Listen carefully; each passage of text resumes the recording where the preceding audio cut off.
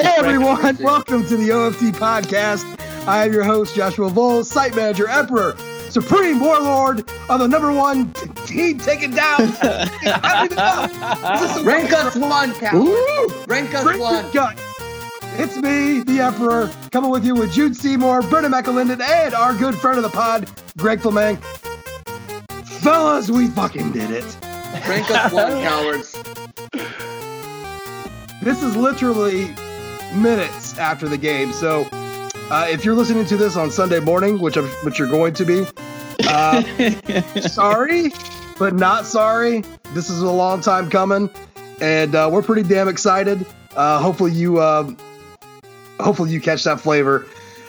I don't even know where to begin at all. I want the home phone Notre Dame number. fucking beat the number one team in America. I want the home phone number of Clemson Joe from 3 years ago or 5 years ago, who called into the ND Fan Radio after the game. It was shit talking about Brian Kelly. I want to call him tonight and talk to him about what he thought about Dabo Swinney.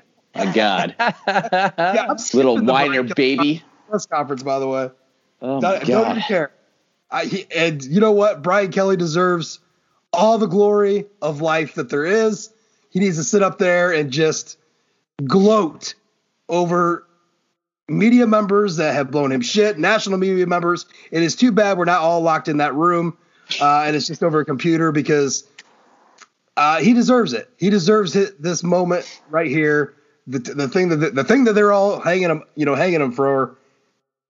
We did it. And oh my God, what an incredible game, you guys. I mean, it's just a roller coaster of emotions. I can't honestly, I don't even know what happened. I blacked out at various points. My poor family right now. Honestly though, like I kind of got in trouble earlier at halftime.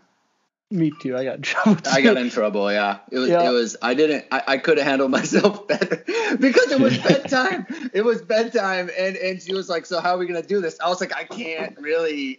Sorry. It's just that, and she got kind of mad because it was my fault. I did a bad job, but it's okay because we're okay now, and it's fine. Because we did the thing. We did the thing. We did it. If I didn't wake up all three of my young children when Ian Book hit Avery Davis for 53 yards, I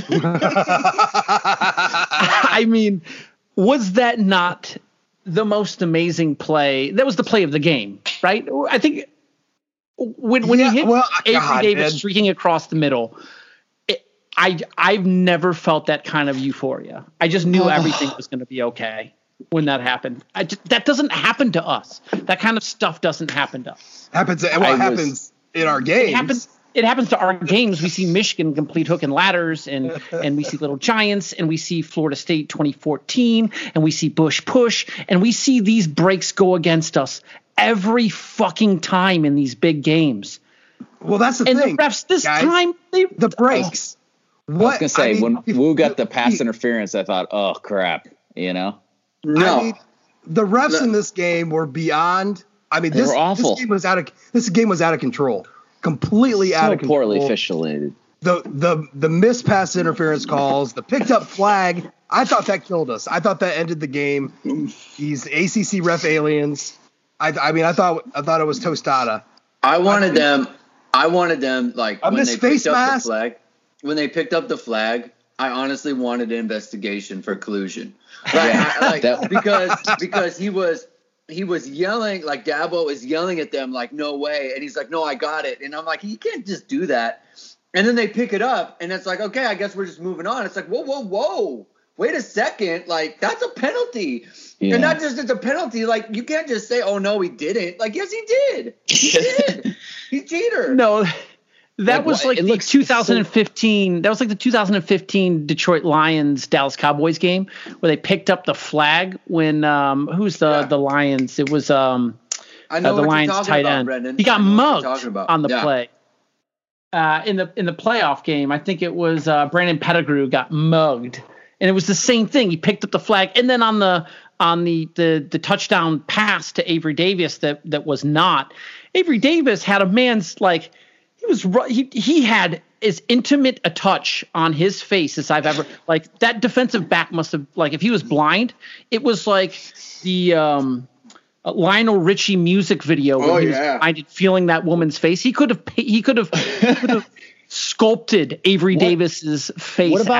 What about the sideline one where Michael Mayer had the guy grabbing onto his jersey and then putting his hand on his helmet when the ball was in the air? I was like, so we just don't call PI anymore? Like, what the fuck is going on? It just felt it. And the thing is, my feeling is loser baby talk to blame the refs why you don't win, because, you know, Ian Book fumbled right at the goal line. I mean, there were chances to score way more points than they actually scored in this game. So if it was going to come down to the refs, I couldn't be that guy that's like, oh, the refs screwed us or whatever. But at the same time, like, the refs were terrible, absolutely awful. God, I was beside myself. This should be your number one crew, you know? I was sitting there thinking too, like, I am tweeting out a lot of ref anger right now. And like, I seriously was like, do I need to step away from Twitter? Because I thought maybe I'm making an ass of myself because I just can't help myself. But I'm like, it's clear as fucking day. It is clear as day what is going on here. But yet, you know, like, the game, you feel like the game's slipping away. And you're right, Jude. It's like the baby talk, you know, like, you're blaming the refs, but you're just like watching it going, how can this be happening again? Like, well, it's the ones you forget about too, because remember the non-grounding call? The non-grounding call was just What was that? Yeah, I mean, it's not over the line of scrimmage, and there's nobody. He was barely there. over the hash mark, and he skidded it 5 yards before the line of scrimmage. Well, he missed two of the things, which is he didn't get back to the line of scrimmage, and there was no receiver in the area. I mean, like, this, I don't. This seems like a cut and dry one, right? So bad. And so let's dive into the game itself. I'm just going to read off just a few stats and just a few things, and so let's dive into the game now that we got our first emotional outburst done. Which one of many. I assume this is good stuff. So all right. So double overtime. So stats get a little wild once you start, you know, throwing in the overtimes. The total yards in this game: Notre Dame 519 yards, Clemson 473. But here's the kicker: DJ Uang. I can't say it because I'm drunk. Uiagalelei. Sorry, man. I don't care. Uiagalelei. DJU. Listen, DJU. Dude, that kid was amazing. 29 for 44 for 439 yards and 2 touchdowns, no interceptions. That was their offense. Travis Etienne, the all-time ACC leading rusher, fucking probably should have won a Heisman, is the 2-time ACC player of the year. Guy's incredible. Should be in the NFL. What's he doing in college? 18 carries for 28 yards. Hey, Josh, can I ask you a quick question? Of Clemson's 34, what was your favorite Travis Etienne run over 6 yards? Of Clemson's 34 total rushing yards, which was your favorite one, and why was it the negative 14 rushing yards they had in second overtime? Let's go. It's that one. It was that one. It was that last Dalen Hayes sack. That was just like, where did Dalen Hayes? Oh my God, where'd you come from? Look at these emotional outbursts. So, we got to keep this on track somehow. So wait, DJ, just real quick about DJ. He set a Notre Dame opponent record for most passing yards ever against Notre Dame. Beat out Carson Palmer's. You remember Carson Palmer winning the Heisman one night against Tyrone Willingham? Yeah. This is why. Because the only picture of the Jewel Shillelagh out there on the field is of that night. Carson Palmer's holding it. They're not going to miss a beat with that. Remember when we heard that Lawrence was out, and that Yahoo from wherever, who was that? The guy who's like, oh, it doesn't count. I was like, it counts. All right. Oh, this dude is a freaking cyborg. All right. Yeah. He's a cyborg who has a cannon arm and is never afraid of anything. His face is just like, he doesn't care. He doesn't feel emotions. I respected him a ton, and I still underestimated him. Yeah. I respected him a lot, and I still underestimated him. Oh my God, dude, Clemson they're going to be a juggernaut. They're going to be good for a long time. Yeah. They're going to be good for a long time because he threw a pass. One of his touchdown passes, I didn't even see the ball. He threw it so far. I thought he guy who really Cornell Powell was the guy that really caught me off guard.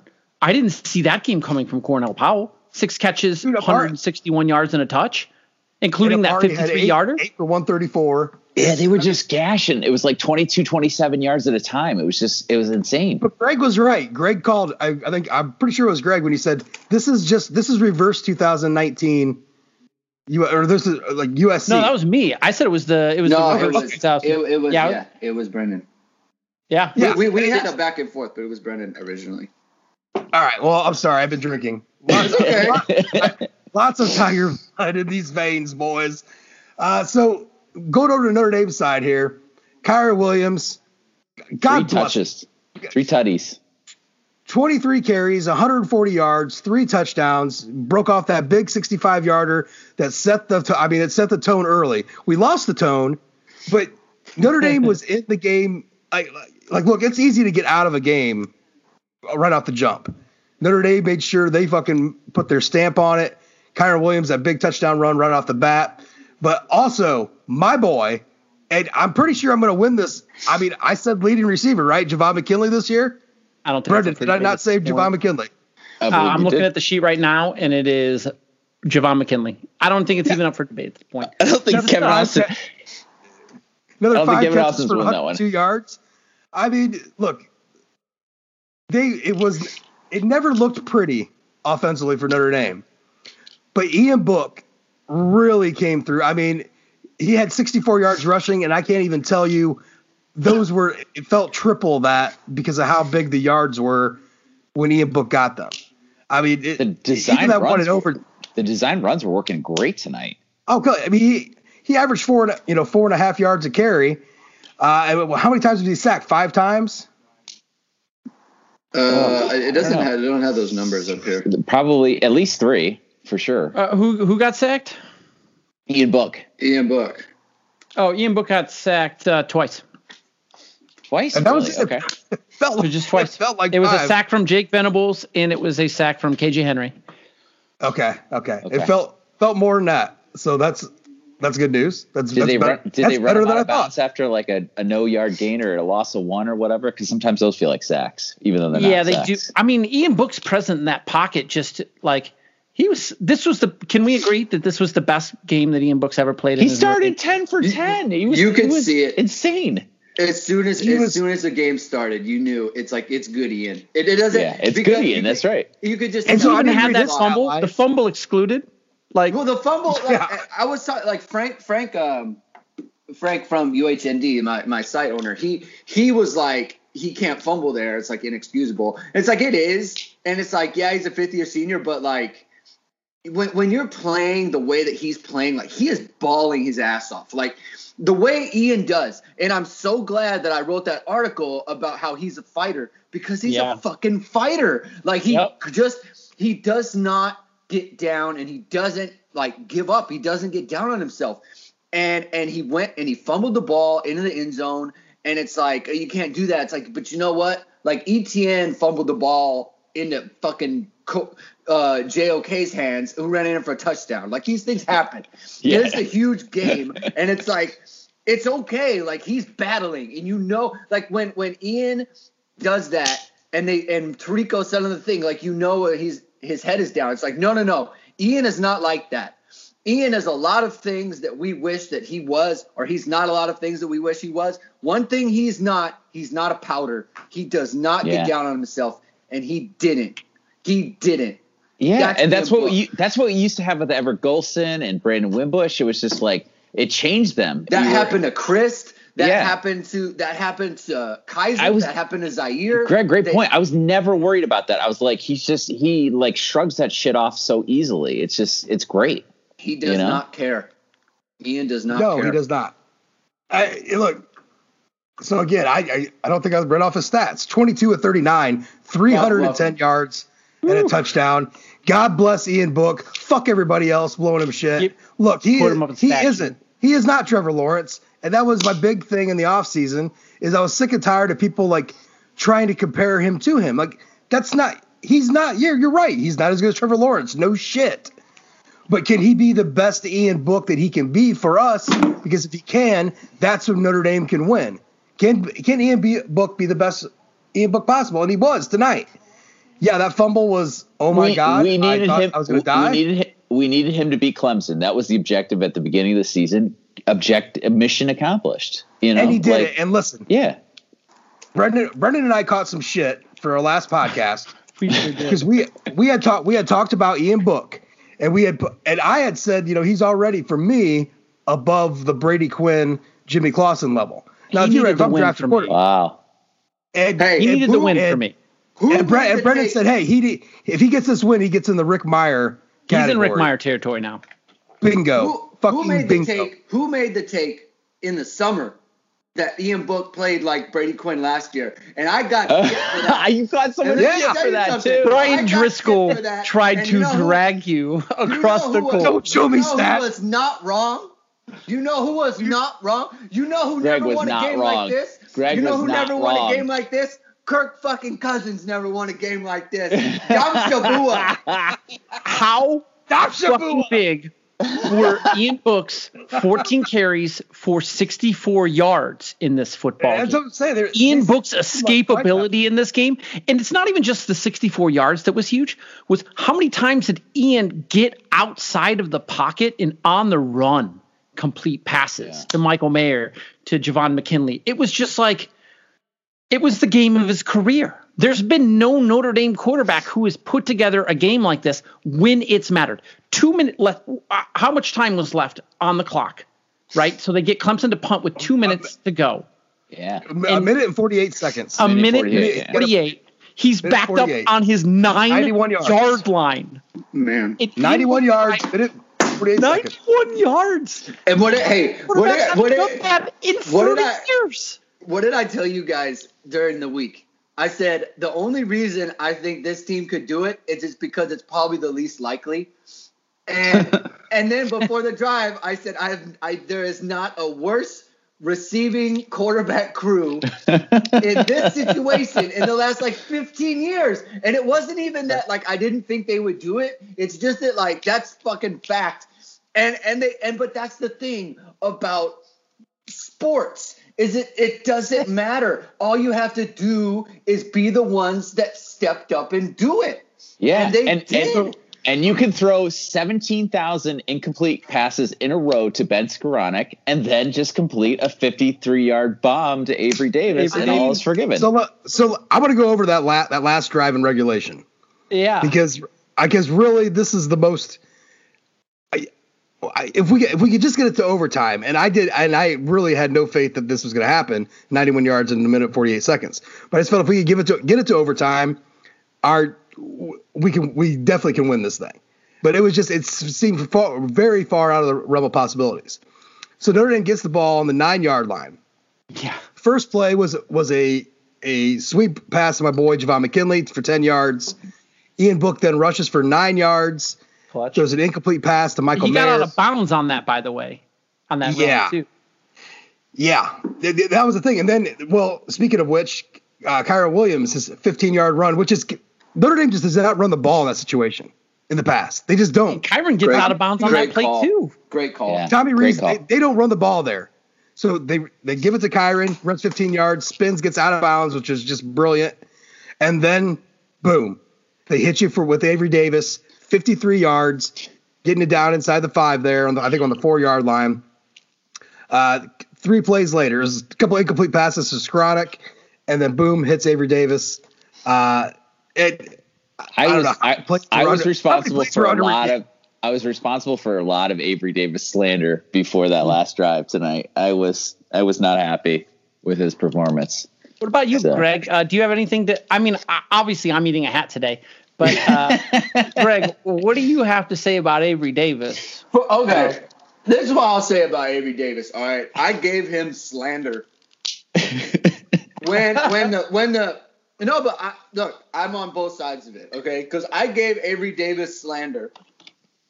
And when the season started, he was on the depth chart. And I was like, WTF. All right. What is this? This is not serious. We were right there with you. But then who sent the message like 3 weeks ago. Like, hey, do you know who's actually playing pretty well? Avery Davis. And then because look, facts is facts, right? He's actually playing well. He's doing the things that he needs to do, right? He doesn't get a ton of opportunities, but when he gets the opportunities, he's making the most of them. And that's all that he can do. He can't do more than that. Then I wrote an article about it. So, I gave him slander, but then I gave him credit. And then the man stepped up and made one of the biggest plays in the history of Notre Dame football. Oh, my God. God bless him. God bless him. Yeah. And he can be mad if he wants. That's fine. And McKinley making a couple huge catches. That catch down the middle was 45 yards where they obviously reviewed it, but shoe tops catch. He kept it off the ground. Off the turf. My God. Oh my God. So clutch. Ian Book throwing downfield. Right? That was the story. When we look back on this game, obviously Kyron Williams, the 65-yarder to start the game, was really the only touchdown Notre Dame scored offensively until the fourth quarter, until the last drive of the fourth quarter. But Ian Book pushing the ball downfield was something that wasn't a part of this team's identity until this game. Excluding the Benny Sko pass to in the Pittsburgh game. Just hasn't been a part of Notre Dame's offense. In this game alone, 45 yards, 29 yards, 53 yards. There were passes in the Michael Mayer one. The 29 was a catch and run. Catch and run, yeah. Ian Book, even on incompletions, Book was pushing the ball downfield. And if you want to talk about sandbagging, I don't know if this is necessarily an issue of sandbagging from Tommy Rees, but they had mentioned in the broadcast about changing habits offensively. Early in the game, they talked about having to change some habits offensively. Ian Book certainly did that today, right? Mm-hmm. Oh, I just look. Brett Venables is like a god among men, right? Clark Lee's considered very highly rated too, but like Tommy Rees, man, everyone was talking about Venables stealing signs, and he gives them, he'll drop all of his DNs and blitz all of his linebackers, and he gives you so many looks, and it's so confusing, and none of that shit panned out. I have a question. Clemson had how many sacks? Two sacks. Okay. Yeah, they were second in the nation in sacks going into this. We need to talk about the offensive line. Oh God, yes. Tell me a better performance. Ian Book threw the ball, attempted 39 passes. Yeah. Obviously, there's a few more dropbacks because he's scrambling and everything. I mean, we're talking about Brent Venables, the king of blitzes and pressure, and they could not get to Book. Ian had time. Let's talk when we're talking about slander. People need to write some apologies. Yeah. Quinn. I mean, Jeff Quinn needs apologies written like by 5 different people. That's 209 yards rushing on 41 attempts. I mean, when have we seen it? In the last 25 years. And even if you take away Kyron Williams' 65-yarder, which that's a dumb notion. And I hate people that say, well, if you take away the run. No, that run happened, and that's part of offense. The run happens. It's part of offense. But even if you take away that run, he's still at 75 for 22 for 3.4 yards per carry, which is pretty good if you just look back at the Georgia game that they played in 2017. I was going to say, that gets you a first down. But Notre Dame was 10 of 19 on third down tonight. Clemson, they were 4 of 15. That's how you win games. Yeah. That's how you win games. Absolutely how you win games.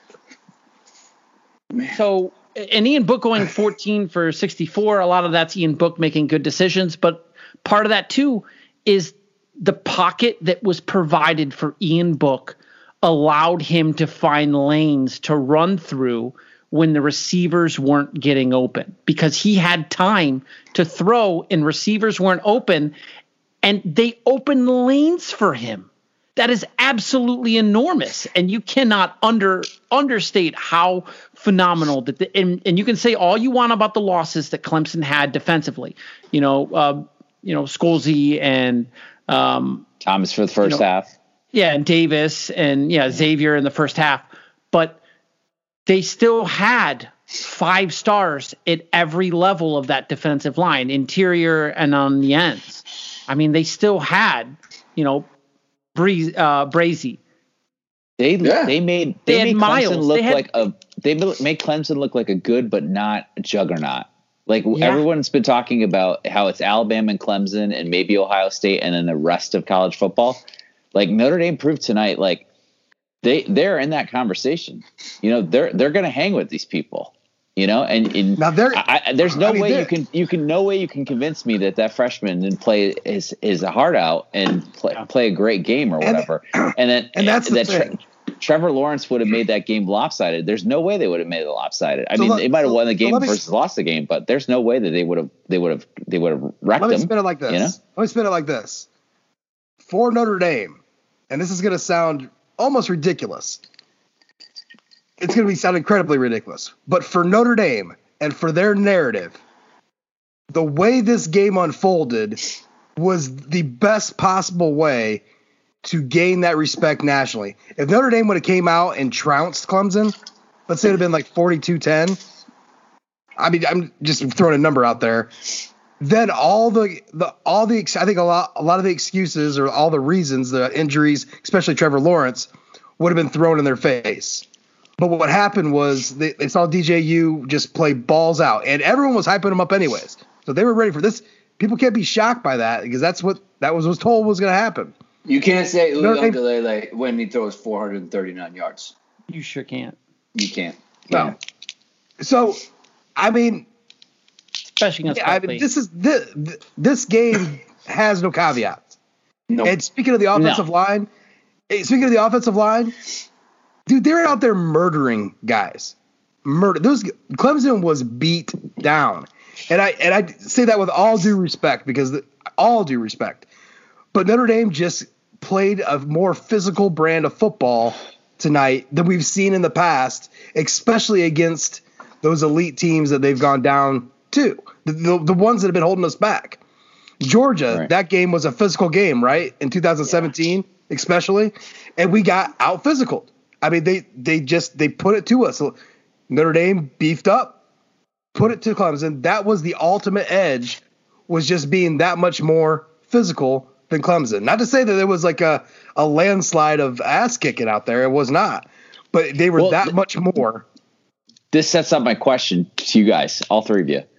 This game gets played 10 times with the people that we saw tonight. How many times does Notre Dame win this game? 5. I was going to say 5. Yeah, right? I mean I think that's the answer. I mean, these are two really comparable teams, I think. It's like I'm taking nothing away from Clemson, but the thing is, I didn't know if Notre Dame was kind of like just beating up on garbage teams and was a good but not great team. And tonight they proved that they are a team worth having. Here's the big thing for me. Even with Trevor Lawrence on this, even if peak Trevor Lawrence out in the field there tonight, how's Travis Etienne going to get any yards running the ball? He's not. What they did against Clemson in the running game has nothing to do with Trevor Lawrence. And by the way, Trevor Lawrence can run the damn football himself too. He proved that against Ohio State. In the playoffs. He showed we knew it anyways, but that game alone, he carried them back on his legs. And DJ Uiagalelei can run the football too. They shut that shit down. So is Trevor Lawrence going to get you better than 20?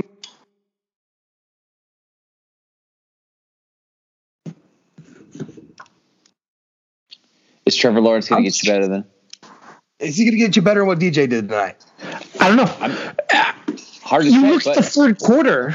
Look at the third quarter, and every Notre Dame fan across this nation was sweating bullets because we were like, we saw this story happen last week, right? We saw what happened with Boston College, and Brent Venables making those second half adjustments, and Tony Elliott making those adjustments because Clemson held the ball for 9 minutes and 14 seconds. They cut the lead down, tied the game. They kept Notre Dame off the field, right? And all of us had that sphincter tightening moment where it was just like, this is happening. Because in the first half, for all of the foibles that Notre Dame had, right, in the red zone, kicking 4 field goals in the first half. You can't kick field goals against Clemson. Well, on the flip side, Clemson kicked 3 field goals of themselves, right? Mm-hmm. So in the red zone going into it. And actually, if you look at their red zone too, they ended up kicking 4 field goals, to match Notre Dame's 5. So it was all sort of, I don't know. It was all a dream. I used to read Word Up magazine, Heavy D. Yeah, I had that moment in the third quarter where it was like Notre Dame is going to lose this game. Those moments came hard. They came crashing in pretty hard. It just seemed like too many points were left out there. Yeah, it was just too many, especially after Book fumbled. Yeah, once Book fumbled, it's like, okay, we've given up the 4 points by Mayer, the other 8 points again. So Mayer with his mistakes, those were 8 points, and then we got no points on the Book fumble. So it's like this game's going to overtime. Like it's not going to happen. Like I was sending you guys messages. Like the game was there, and it seemed like they're letting it go. They're letting the moment get away from them again. Right. And it seemed like that's what happened. We've seen so many times. It seemed like that's what happened. It was just they played well. It just wasn't good enough. And that was the only thing to talk about. Like I wasn't going to talk about the refs because like the refs were a factor, but it's like the fact of the matter is that there were plays to be made that weren't made. Amen. Amen. And it's like that was going to be the story. And then they get the stop. And Ian just like rewrites the script. He just said, no, huge. Like that's not how it's going to go. This time. It's not going to be that we blew it. No, we went out and got the thing. ATN walking out of bounds on 3rd and 14 instead of staying in bounds. That's 40 seconds, right? I mean, it's just that's so a game changer. Yeah. Yeah, that's a game changer. Notre Dame doesn't win the football game. It allows Book to rewrite the script of 2 incomplete passes to Skoranek, one of which was clearly PI, but whatever. And the second one, which Skoranek was probably sick about because he dropped. He dropped, yeah. Man. I mean, Mayer, too. He had a couple of I think you just alluded to it, but he had a couple of big drops. But then he made up for it. And then he made up for it. He made up for it later. He just kept playing. Yeah. He kept playing. He did have a kind of a rough night. I mean, Michael Mayer was huge in spots, but he was hot. He had a rough night. Yeah, he was hot. But he made big plays, and then Jay Bramblett had a hot cold night. Oh my God, that 31-yarder. But then he made up for the 50. And then he boomed a 54-yarder and flipped the field. Jay Bramblett for Heisman. I mean, that was. I mean, honestly. On that tackle on Etienne at the half. But that tackle, dude, Jay Bramblett tackled Travis Etienne in the open field. Yeah. Put him up in the air. Who didn't you know what? Who didn't tackle Travis Etienne in the open field? Let's be honest here. They did that shit where they've been doing where they've been like leaking him out as a wide receiver or whatever. That's so dangerous. And Kyle Hamilton was like shoestring tackling him, and I was like, this is awesome, because he's not going to bust like 35 yards on us. Kyle had a sneaky. His getting out of bounds at the end of the game. Kyle had a sneaky good game. That's absolutely true. Kyle definitely was like, he had a couple plays where they left him unblocked and he came from 10 yards out and he made the fucking tackle at the line of scrimmage. He had a terrible line in overtime on that pass that went to the half line. That wasn't so good.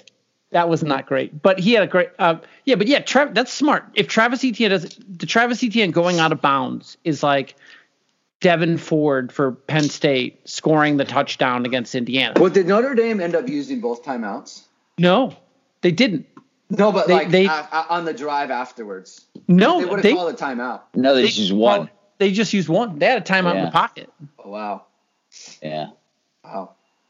I still can't believe that the great bounce to JOK on the it was like Paul Moala versus Navy sort of. Exactly. Bullshit. That was the same end zone and everything. Look what I found in my pocket, Oh. And then out of all the plays they reviewed this game, they didn't review that one, and it was like it was so huge because we were having such issues getting into the damn end zone, and it's just God. By the way, what kind of game did Shane Simon have?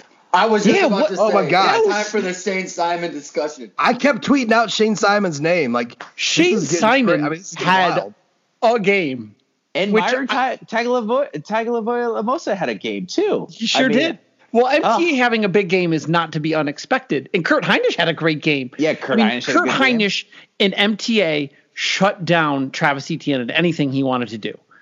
And I mean, DJU5, he's supposed to be a runner. They blew up the middle of his pocket at all times, and he wasn't a factor running the football. I was under the expectation he threw magnificently, probably the best like you said, the best passing performance that an opposing quarterback has had since 2002 Carson Palmer. They ran a play that was so sexy. That was like it was like almost like he looked like he was going to dive for like a 3rd and 1 or whatever, and he brought it back and it hit like Amari Rogers for like 15 or 16, and Drew White had slipped on the play, and it was just like, oh, they should run that play until it stops working, because it was just so good. That was one of the sneaky good plays. How good is Amari Rogers? I mean, for real. He's very good. I mean, my God. I mean, this is a big deal.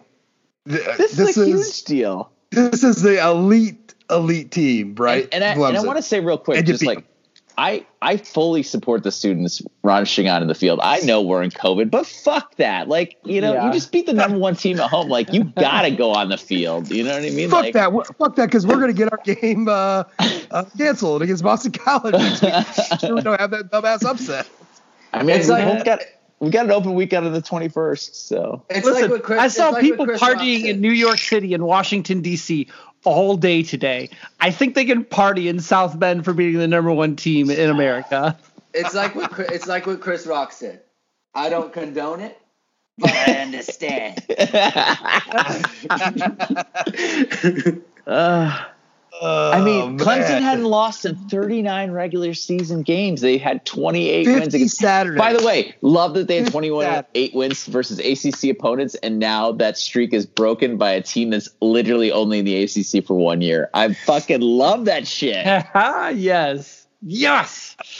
I mean, I've never wanted anything more in my life than for Notre Dame to win this ACC championship and then throw it in the proverbial Hawaii Bowl storage locker. No, man, you bolt that thing to the mini hallway for the opposing teams. You just bolt it there and be like, you flatten it up with a steamroller, and then you bolt it to the wall, and it's like, I don't give a shit, Yeah. What you guys? What the hell was Sibo Flemister doing trying to do pass protection? That's clearly not his thing. What was Sibo Flemister doing in the football game at all? I don't know. Tommy Rees was trying that bullshit where he was like, hey, let's give Sibo a list. Like, man, maybe this isn't his thing, Like 9 minutes in the 4th quarter. Kyren Williams is like the world's best pass protector. And then Sibo comes in and he completely whiffs and Book gets crushed. And I'm thinking, you got to stop this. You're going to get your guy killed, for what? This is okay. So just, I want to get this out of the way real quick. Yeah. And I got something else to get out of the way a little bit later. But so there's a new shirt out right now. Notre Dame did not honor their green out privilege. God, what a night it would have been if you could have. But anyways, so there's a new shirt out. It says rallied on the front. The font may look a little similar to something you're used to. A new offering here from 1 Foot Down and Breaking Tea. $28. It's on the site. It'll be on the post on the site. Go get it. Continue. Awesome. Continue. Hey, so I wanted to say, where does this win rank in the pantheon of Notre Dame? Brian Kelly wins in the Brian Kelly area. I think we can agree. Right? It's this is number one team in the country. How's it not number one? The question I want to ask, the follow-up question is, if they lose to BC next week, and I'm not putting that juju out in the universe, I'm just asking it for the sake of this question. Does that cheapen this win at all? Or no? Okay, no. If they lose to Clemson in the ACC championship, they can lose to North Carolina. I don't care. Dude, okay. So here's the reasoning, Jude. Here's some talk to me. Sound drunk reasoning. Under Brian Kelly, Notre Dame has gone undefeated. Shit, we've gone undefeated twice. We've been to a national championship game. We've been to the playoffs. But that big game against elite teams, whatever, just has not eluded us. It's eluded us. It has eluded us. So no matter what happens next week, and pray to God the thing that you're thinking doesn't happen, and I'm going to punch you all the way in from Ohio to New York does. You still got that. You knock that. They can't take that away from you. They can't say it didn't happen. You beat the number one team in the country, just like Indiana just beat the Michigan Wolverines today. First time since 1987. Can't take that away. So wonderful. Michigan fucking lost. Michigan's on a 2-game losing streak. What a wonderful day today was. The reason it doesn't matter is because Notre Dame, this was the last step. That's right. You can't take it. You can't say, because this is where, you know how people always talk about, it's like, well, 33-6. It's like, well, who cares? Well, now we've proven it. Right. Clemson is the top. They were the number one. Yeah. You can't. So then you can't say, oh, well, the 33-6 doesn't matter. Well, no, it does now. Because if we were to lose to whoever, the point has been made, and not just that, but it was a classic. Right. We put up 519 yards on them. This wasn't a fluke because those morons for the national papers when we beat Michigan, it was like, well, you beat Michigan, but look at the yards per play, or look at how many Michigan State. It's like no. We had more total yards than them. We were better on third down than them. We ran for more yards than them. We were the balanced team. Yeah. It's a crazy night with Desmond Howard. Right off every single 2017 victory that Notre Dame had as being just like whatever. You can't say it. You can't. There's no dismissive hand wank about beating a number one team. That's just It is. Nope. Yeah, that's it. This was the greatest night of Notre Dame football, I think we can all say. I mean, Michigan lost. We have certainty in our presidential election. I mean, this was a 60-degree weather in New York and Indiana and probably Michigan. I mean, you beat the number one team in the country from the South in 70-degree weather in South Bend in November. Yeah. You can't even say the weather. In front of America, every single eyeball watched the end of that football game. There wasn't a single college football fan in America. Josh, they were waiting for James Chappelle. But Josh, this is one of the things that I think is one of the largest issues that Notre Dame football has had to go through for the last probably 3 years. And that is apathy towards the program. People just don't watch Notre Dame. If you watch, I watched coverage all leading up to this week. Nobody talked about any defensive player. I heard one person. They don't use their name. They didn't use any of their names. They don't use their names. They didn't say Jeremiah Wusu-Koramoah. They don't take Kyle Hamilton. They don't talk about Kurt Hinish up the gut. They talk about Ian Book's. They talk about Ian Book's inefficiency, right? His ability to not push the ball downfield. Yeah, what the fuck was wrong with Bruce Feldman bullshit? Was it Bruce Feldman, right? Who's like? Well, it's not only that, but it's everybody. It's all across. It's Danny Cannell. It's Greg McElroy. It's the entire SiriusXM crew. It's all of the people. It's all of the people on ESPN. It's Pat Forty. It's Bruce Feldman. It's Stuart Mandel. It's Dan Rubenstein of the Solid Verbal. And frankly, it's Ty Hildenbrand of the Solid Verbal. Nobody was giving Notre Dame any credit defensively, which they showed up tonight. I would think so. They gave up 40 points, but But I think the over-under was 49.5 for this game, which is hilarious. But I mean, I called 27-20. Yeah. A little ridiculous. I think a lot of people picked low. There was a team that scored twice in overtime, and there was a team that only scored once in overtime. Listen to this very clearly, and I understand that this is a game that went into double overtime, but there are some out there, and I can't remember who they are, but they're national media guys, they're big-name guys who talk about the need to score 40 points in these big games. And it's a big reason why Nick Saban had to do a big shift with the offensive philosophy at Alabama, knowing that they needed to score more points in big games. What did we just witness? 47-40. 47. They're right. They're absolutely. Notre Dame was not supposed to be a team that could score 47 points. I don't give a shit. Take away the 14 points, the 33 in regulation. They were just supposed to score 33 in regulation against Clemson. No, absolutely not. But in the end, you needed to score 40 points to win this game. 47-40. They smashed so many things tonight. So many things. And Ian Book, I mean, does he have a girlfriend? Because she deserves to give him a very lovely night. Because that man deserves it. Let's just say to not be gross with it, but the book has been rewritten on Ian. Right? I think we can say that the book has been rewritten. I think we just put him in Rick Meyer category, so it obviously is. The national audience now understands who Ian Book is in a way that we understand who Ian Book was. Is that fair? Like I think that fans, even fans now are more aware of Ian Book. Need to. Yeah, we that's need to true. Get the Notre Dame fans first. I think fans. There's still a guy blowing up my text messages whose name I don't even know. He's a friend of a friend who's like, "Wow, if we had Phil Jurkovec this year, imagine what we could have done." I'm like, "What the fuck is your problem?" You know who else thinks that? Is your friend Pat Narduzzi? Some fucking unnamed ACC coach. Yeah, fuck who him. Who is not right. Who's not right? That unnamed ACC coach is Pat Narduzzi, and you will never convince me otherwise. I honestly, though, and I told you guys it was going to be a rant, right? I told you guys before the BC game, there's going to be an Ian Book rant. And here's the thing. I was so sick of that fucking shit. I was so sick of all these fucking people talking about. Look, this is nothing against Phil Jurkovec, all right? It's not his fault. He chose what he chose. It's fine. People do it all the time, right?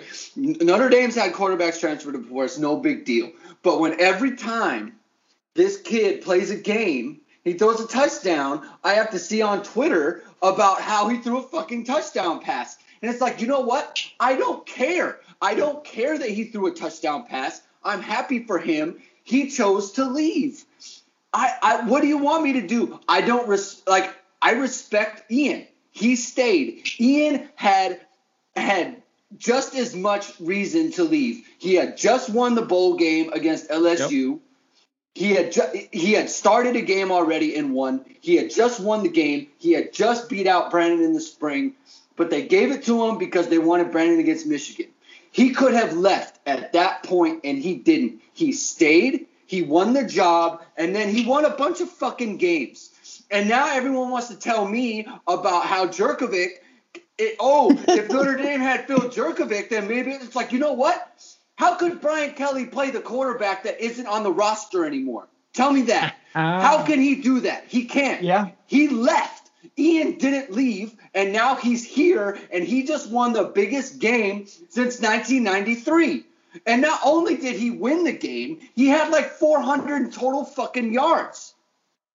Give him his props. Preach, brother, preach. What Les Miles said about Gunnar Kiel. Do you remember what Les Miles said about Gunnar Kiel? That he didn't have the chest. You know who said Ian Book didn't have the chest?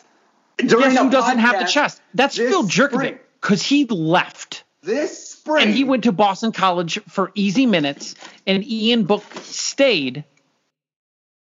This spring, there is a Notre Dame beat writer, who I bet people can guess who it is, who said Ian Book would not be a great quarterback because he didn't have the chest for it. That is a quote. He said he didn't have the chest to be a great quarterback. Look what he did. Apologize. Apologize. I think it'll be a cold day in hell before that one guy apologizes. Well, he should. Maybe there'll be another crossover pod in which he can apologize. He's not crossing over in our pod. That's for sure. That strict social distancing from assholes. I'm the only one that can rant and rave nonstop on this podcast. Great. It's absolutely great. God, there was just so many moments in this game. We almost had a perfect day. Arizona State, what the fuck happened with beating USC? God, with the Hail Mary at the end. They should have definitely beaten USC. That's bullshit. The onside, took an onside kick and a Hail Mary, essentially, right? That's what it came down to. It was not. Give me 90 good seconds about why the fuck USC won today, because they should not have won. You know what? You know why they won? Because God wants Clay Helton in our lives. And, I want to play Clay Helton. And so, it's like I put it on Twitter. It's like that's a Clay Helton win. It's like they're sloppy, they're disorganized, they're not ready to go. They won by the luck of the bounce of the ball, and they're great talent on their team. And that's why. And that's why we always beat them, because we have better coaching and we have a better situation. And that's why they can beat teams like Arizona State like this. We don't lose to them, and that's great, right? Perfect. Keep them around. Win all these games. Hey, I need to take a quick break. When we come back, I need to fulfill a promise. So real quick, be right back. All right, guys, we're back. I got to get something out of the way real quick.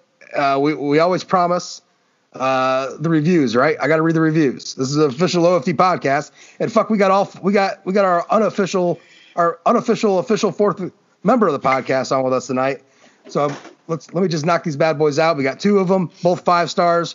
Remember, go over to Apple Podcasts, leave a rating, leave a review, leave them fucking 5 stars, because we're worth it. We're worth every damn second of your time. I guarantee it.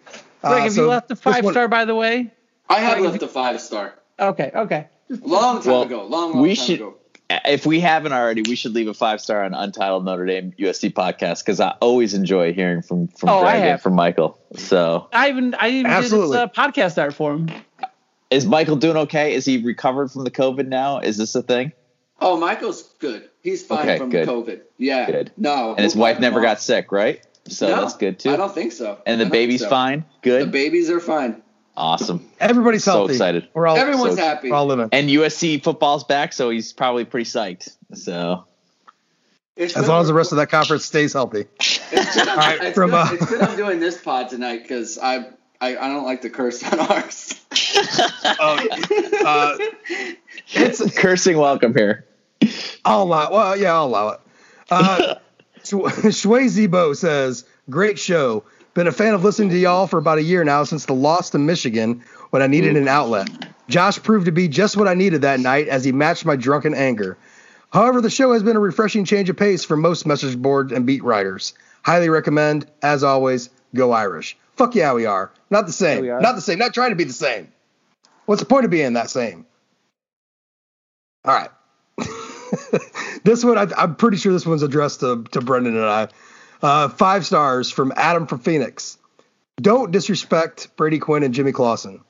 I thoroughly enjoy the show. The mix of serious football talk along with the great sidebar conversations makes this a regular listen for me. That said, I had to respond to your declaration that beating Clemson would move Ian Book ahead of Jimmy Clausen and Brady Quinn. I tie a coach's legacy directly to wins, not a quarterback's. Neither Quinn nor Clausen had a decent defense to back them up, and their records reflect. However, both put up big-time offensive stats. Clausen had no offensive line and no running backs during his time. Every yard, every TD, and every win came because of him. He had good weapons to throw to, but was always under pressure and had no running backs to take any heat off of him. Clausen would find the open receivers that Book constantly misses, and he would pull the trigger on deep shots that Book clearly isn't comfortable throwing. I would argue that the current defense, Clausen would be willing to take more chances and wind up with even more TDs than he did during his time. Quinn is bigger, stronger, and faster than Book, and a better arm. He essentially wasted 2 years under Willingham campaign, then turned into a stud under Weiss. He would have probably done well in a spread-style attack like BK runs. He had a tendency to overthrow receivers early in games like Book, but generally settled in and spread the ball around well. It's scary to think what he could have done running the ball on quarterback keepers as well. Enjoy the show. Keep it up. I got to tell you, Adam from Phoenix, that's a hell of a review and very long and very well thought out. None of that shit matters because none of those guys about tonight? The number one team in the country. I'm sorry. I respect your opinion, and I agree with a lot of it. Although I believe Brady Quinn had the last win over a top 5 team, right, for Notre Dame before tonight? Michigan. 2005 Michigan, right? That Michigan team on the road was 7-6. Unless you want to give it to I digress. One Thomas Kevin Rees for his win over 2013 Michigan State. You probably should, right? Well, not ranked to the time. To give that win to Big Ten officials throwing flags ad nauseum. Well, they should have. They should have, because that is how you beat getting manhandled back there. Yeah, that's how you but can we start a petition to get Terry McAulay off the broadcast? Oh my God, he was awful. He was awful. I'm not in love with Terry McAulay. Here in a second. I want to finish up this conversation. Okay, I apologize. I just want to put this in cement and do a nice painted glaze. Maybe Kathleen Kiefer will you can commission her to do a statue. I mean, she's a painter. She can do a statue, right? Ian Book is better than Brady Quinn and Jimmy Clausen because he beat a number one team in the country. That's it. This has nothing to do with NFL stock, which neither one of those two did much in the NFL at all. I understand the physical things and what goes on. None of it matters. And I have defended Jimmy Clausen on this podcast and on websites and to friends and to just fucking drunken strangers all my life. And I will still absolutely do that. But it is absolutely okay to take Book and put them above them because of what he has accomplished at Notre Dame. And it just isn't this game. He needed this game to put his fucking stamp on the program, and he got that. Because look what Notre Dame has done under Ian Book. We don't win that Citrus Bowl without him in 2017. 18 comes in. I mean, we don't know what was happening. Next thing you know, we're in the playoffs. Why? Because they made a switch from Wimbush to Book. Another double-digit win last year. I mean, nobody got off the bus in Michigan. I'm not going to talk about that anymore. Fuck that shit. If you want to do a 1-to-1 ratio, at least as far as Ian Book and Brady Quinn goes, the one thing about Brady Quinn is he didn't get an opportunity against USC in 2005. Right? He never got the opportunity to answer because the last person that had the ball realistically in that football game was USC. He answered. If that game gets ended, if Dwayne Jarrett doesn't catch that football on 4th and 9, right? Brady Quinn, legend he still is he's still a legend. People love Brady Quinn. It was the perfect pass at the perfect moment, just over fingertips. Yeah, and he did everything he possibly could do to win that game. It was not his fault, but it wasn't enough. It absolutely wasn't enough. Jimmy Clausen had his moment, 2009 USC, number 6 USC. Almost did he almost did it. They got he got the ball back with 4:18 left. He drove the ball 3rd and goal from the 4. Ran out of clock. I get the guy talking about tying wins to coaches and not quarterbacks, but that's not the way the world works. Yeah. I mean, the world looks at quarterbacks the same way as a coach when it comes to how they evaluate them. Like, are they a winner? And as Brian Kelly will tell you, and I wish I would have listened. I wish I would have been on that press conference tonight. But Ian Book is a fucking winner. He's a flat out Kelly winner. Didn't get the ball with 1 minute and 48 seconds left against the number 1 team in the nation with inarguably the undisputed best defensive coordinator in the nation with 5-star players all up and down the roster. I'm going to call it no mass medical from now on. He led the team on an 8-play, 91-yard drive that took 1 minute and 26 that tied the football game and put the game into overtime. I don't know if there's any Notre Dame quarterback short of Joe Montana that has ever put together the sort of drive like that. Let's be honest. Here's the thing that people need to think about when it comes to, because it's not about, when we say like Ian Book is like above like Clausen or Quinn or whatever, and people always talk about, well, I'd rather have those 2 quarterbacks. But here's the thing. People, when you talk about Tony Rice, No one talks about Tony Rice like, oh, I would take him over Brady Quinn or Jimmy Clausen. No. Because Tony Rice, he was the leader. Tony Rice was the leader, and he was like, no one knows Tony Rice's stats. Nobody. Ask anyone his stats. No one fucking knows. They can say some big plays, but they know what he did in those big games. And since then, there's him, there's Kevin McDougal, and then there's the rest of Notre Dame's quarterbacks from then until today. That's just true. And the fact of the matter is that Ian Book didn't luck into this. Phil Jurkovec has lost the same amount of games as Ian Book as a starter right now. Fire. That's awesome. And Ian Book, this is his third season. Okay, that's the thing. He's won a bunch of games. He's gone undefeated, and now he's beaten the number one team in the nation. Like, it's not about who has the better tools or who has the better anything. Tommy Frazier, what are his tools? What did he do in the NFL? He run good. Bubkus. Nothing. Right. But he was the best. He was the best college quarterback of my life. Nothing. He did nothing. But they won games, and that's why they're put up here.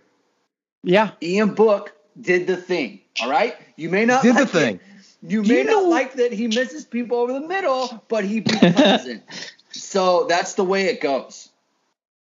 Tony Rice had 1,921 career rushing yards, right?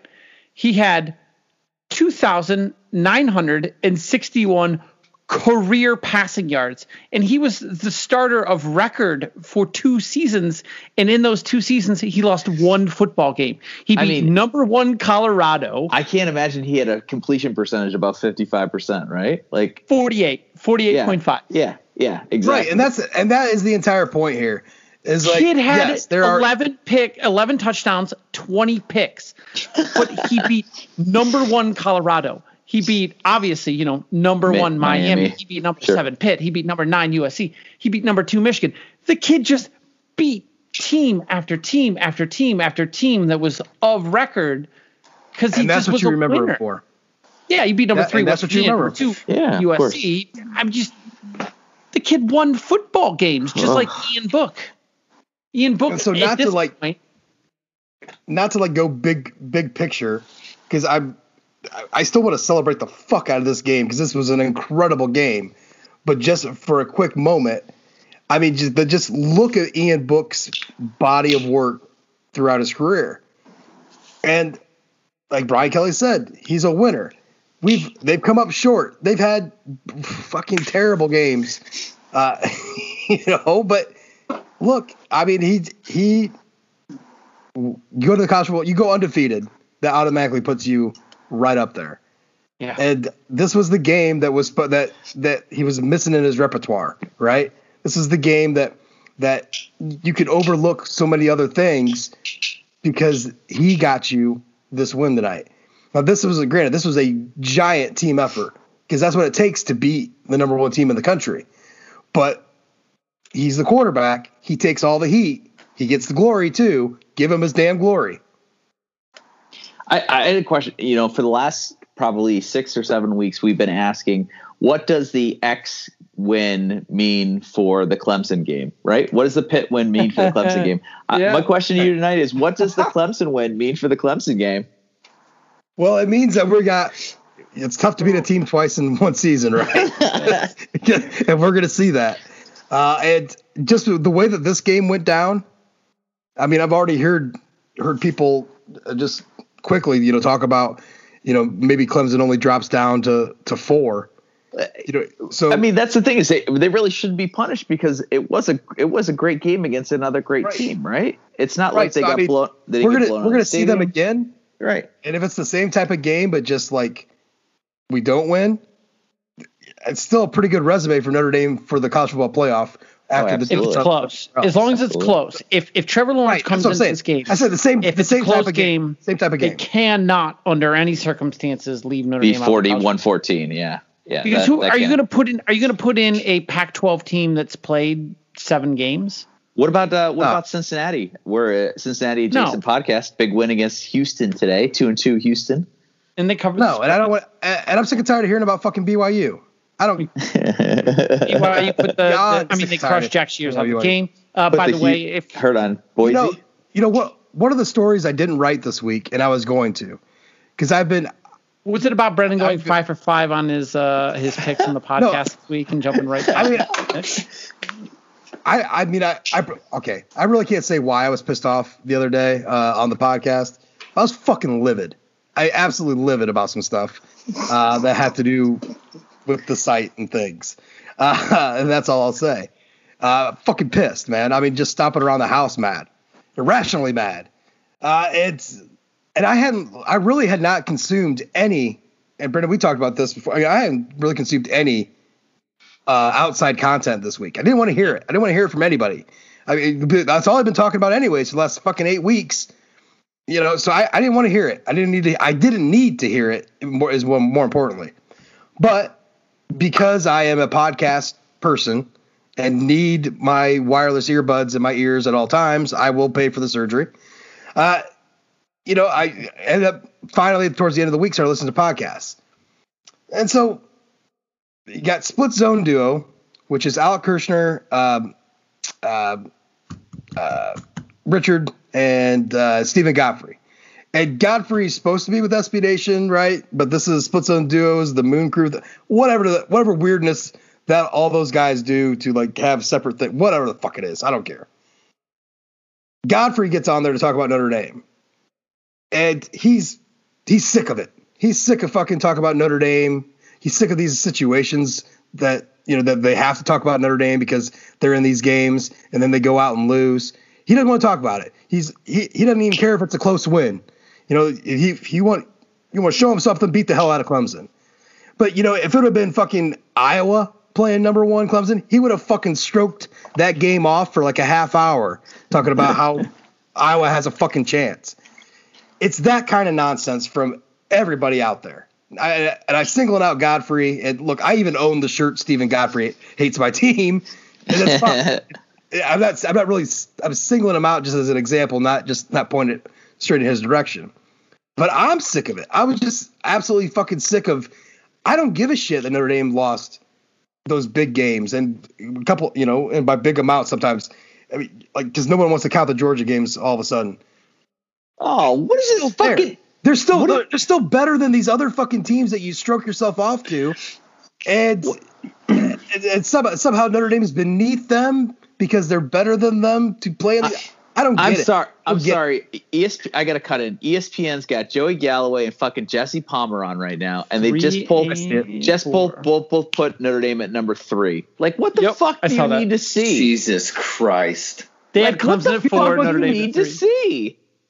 What is your fucking problem? So Ohio State is a great team. No disrespect to Ohio State, but they played 2 whole fucking games, and one of them is against Rutgers. Come on. Stop with the bullshit, Joey and Jesse. This is bullshit. Do you believe Alabama should be ranked number 1 when the polls come out? Yes, I do. I believe Alabama should be ranked number 1 because Alabama beat Texas A&M handily, and Texas A&M has proven to be Carter Carls, our friend of the pod. Texas A&M, and we still know what Alabama is. Alabama is still Alabama. Alabama's still Alabama. Mac Jones is probably the Heisman frontrunner at this point. What has Ohio State done? What has Ohio State done? Nothing. And they you know what? Some boxes. That conference is garbage. The conference is fucking garbage too. By the way, our conference. What win are they going to get that's better than ours? Our conference is garbage too. Our conference has 2 teams. The Big Ten has 1 team. So I will say that our conference is better. Yeah. But Ohio State gave up 27 points, and I don't care if 18 of it was in the fourth quarter. You can't give up 27 points to Rutgers and expect to remain second in the nation when Notre Dame goes out there and beats the number 1 team in the fucking nation in double overtime. I'm sorry, Ohio State, but you don't get to stay above Notre Dame when you give up 27 to Rutgers and Notre Dame's out there beating the number one team in the nation. I'm sorry if Notre Dame's the only team to hand Clemson a loss, a regular season loss. That's the thing is, what do you want to see? Like, what do you want Notre Dame to do? They've won all their games. They just fucking beat the number one team in the nation. Like, what do you want them to do? I don't know. Beat Louisville by more? They want them to beat Clemson again. And then they want them to go to the playoff. And then they want them to beat whoever's in the playoff. And they ultimately want them to win the national title. And then when they win the national title, they'll say, yeah, but it was the COVID. They'll begrudgingly give them number one. Hey, I have a question. Yes. Hey, what happened the last time Ohio State played Clemson? They didn't score a single Oh, no. They scored a point. They lost. They lost. I was thinking about the time before they played. That was Clemson. the time before. They scored a point. Yeah, but Greg, that was with Trevor Lawrence. Don't you understand? It's a totally different scenario. Yeah. Ohio State got without Brian Brise, we got the fumble when the guy took two steps. Ohio State didn't. Yeah, I'm sorry. Your quarterback. I'm sorry, your quarterback threw a pick to end the game. Our quarterback didn't. Sure did. And that was before Clemson had an additional 4 5-stars this year, including 2 that are starters in Miles Murphy and Brian Brise. So, yeah, you'll have to excuse me if I don't give Ohio State any more credit because this Clemson defense has more guys on it, even without the 3 that they lost. Look, I guess that getting upset about fucking ESPN talking heads at 1 o'clock Eastern time in the morning is dumb. But at the same time, like, this is dumb. This is like, you want to say Notre Dame is overrated. That's fine. But you got to prove it, right? And you can't fucking prove it right now. That's the thing. Nope. You can't fucking prove it. So don't be fucking sitting there saying Notre Dame's the 3rd best team when they just beat the number 1 team. Like, fuck you. Sorry. We proved it. Absolutely proved it. Proved it. You said put the ball on the field and prove it. That's exactly what they did. Yeah. So for all these games that we had this year, what was one of the funnier things that's been going on is that the defense has been incredible and they've had no stats to like shine, right? Like there's no plays. There's some stats tonight. Yeah. Get some stats in a 47-40 game. I mean, at what point are people going to remember Jeremiah Owusu-Koramoah's name? They better now because he scored a goddamn touchdown. And I know 9 tackles. Greg's on here with the Kyle Hamilton love. I get it. But Owusu-Koramoah, oh my God. Dude, it was so close to having another one in that game tonight too. It's like, what's this guy got to do? He had 9 tackles tonight, half a sack, 2.5 tackles for loss, that fumble for a touchdown. It was incredible. Incredible. I think after the fumble recovery for a touchdown, Dane Brugler is an NFL draft guru, tweeted like, look, I thought Jeremiah Owusu-Koramoah was like a 1st-round talent. Now I think he's like the top half of the 1st round. And I was like, wow. I don't know if you're just like up in the moment or whatever, but like that's pretty fucking awesome. But he is. That's what they're looking for. Yeah. He's Isaiah Simmons tier. How does tackles for loss? Get any tackles we didn't pick on the pod players defensively and offensively. Did not. Offensively and defensively, who do you guys got for this game?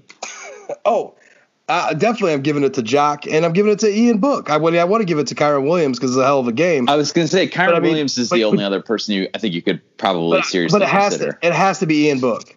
There's no other way it could be anybody else but Ian Book. It just can't be. I mean, Kyron didn't give up a fumble on the end zone. I'm just saying. But I mean, and that's the thing too, though. I mean, that's a tank moment. I mean, you're fumbling it right there in the end zone. He bounces back. You got all that pressure on you. 91 yards, a minute and 48 seconds. When has Kyron Williams ever given up a fumble and bounced back? Oh my God. This is incredible. It's too soon. I feel speechless, and I feel like I got nothing but words. I mean, do you have anybody who you could argue for other than Ian Book and JOK? Can you make an argument for your boy Kyle? I could make an argument for my boy Kyle. It's not a winning argument, but I could make it. Because